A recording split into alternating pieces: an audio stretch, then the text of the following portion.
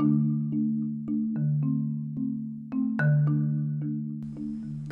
to GeoPods by Team GeoStrata, a student-led organization where our aim is to enhance and encourage the comprehension of global strategic affairs.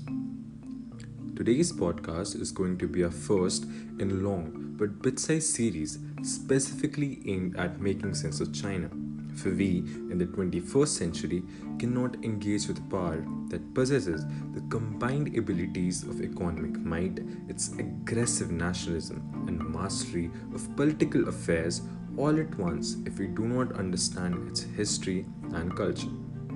Now, as the heading suggests, in this podcast of ours, we're going to briefly look at the context that led to the initiation of the century of humiliation. One of the most effective sources to obtain insights into the thinking of the Chinese Politburo, but normally is a secretive affair, are the speeches that its High Command, and especially its President Xi Jinping, chooses to address the masses with.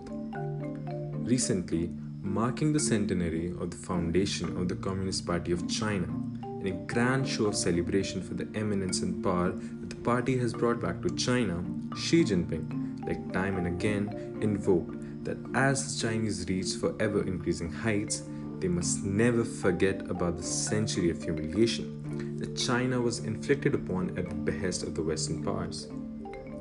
So, what is this century of humiliation that is so deeply etched into the Chinese consciousness? And why does it act as a driving force behind the Chinese juggernaut?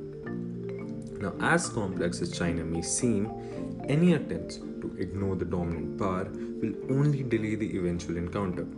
For better or worse, we live in a globalized world, and any sense of realpolitik commands that it's in one's own interest to be duly prepared for that. By the 18th century, China and the West were brought up into and represented two absolutely different conceptions of the world order, while Europe, in the aftermath of the Treaty of Westphalia, evolved concepts of a nation-state which recognized each other's political equality, none superior to the other. China, which had been unified since the 2nd century BC and was absolutely alien to any such concepts of dealing with other states as equals. For centuries, it represented a hierarchical structure of international relations, whereby China sat on the pinnacle by the mandate of heaven, and other states and societies were tied to the patriarch as tributaries, lesser states accepting Chinese supremacy and the overlordship of its emperor.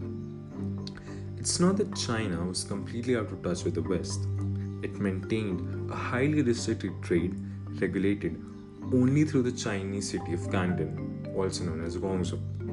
Around the 18th century, Britain, which by then had progressed massively into several realms of science and technology, approached China seeking a special relationship mainly for more trading opportunities in the form of access to more port cities and a permanent residence for the monarch's representative in Beijing.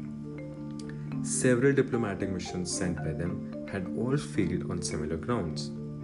Still unaware of the extent of the Western progress, as by then they only represented a fraction of the Chinese GDP, and what consequences it might bring upon, the Chinese imperial bureaucracy repeatedly refused to consider the British as equals, something that they were absolutely unknown to. For instance, they termed their gifts as tributes made to the Chinese emperor, refused to allow the British representative or diplomatic residence in Beijing, for that would have implied considering the British monarch as an equal to their own emperor. In short, China, immersed into its own world order, where it occupied the pinnacle, was only delaying the eventual convergence, for the forces behind the imperial expansionism were coming, whether they were ready or not.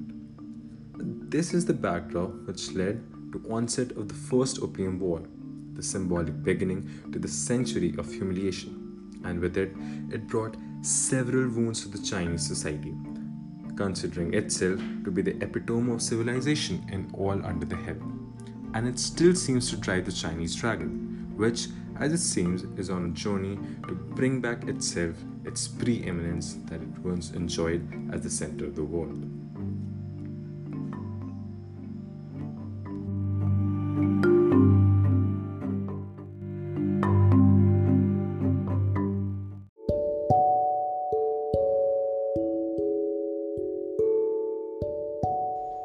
A heartfelt thanks from Team Geostrata for listening to our podcast. Now, this podcast of ours is going to be a part of a broader series, Understanding China, whereby we take up important events and we analyze them, as in how do they affect the steps that the Chinese state takes. On a similar note, we're also going to cover several of the international affairs that we think demands some special attention. If you like the content, please visit our Instagram channel and our website, which we will be linking down below.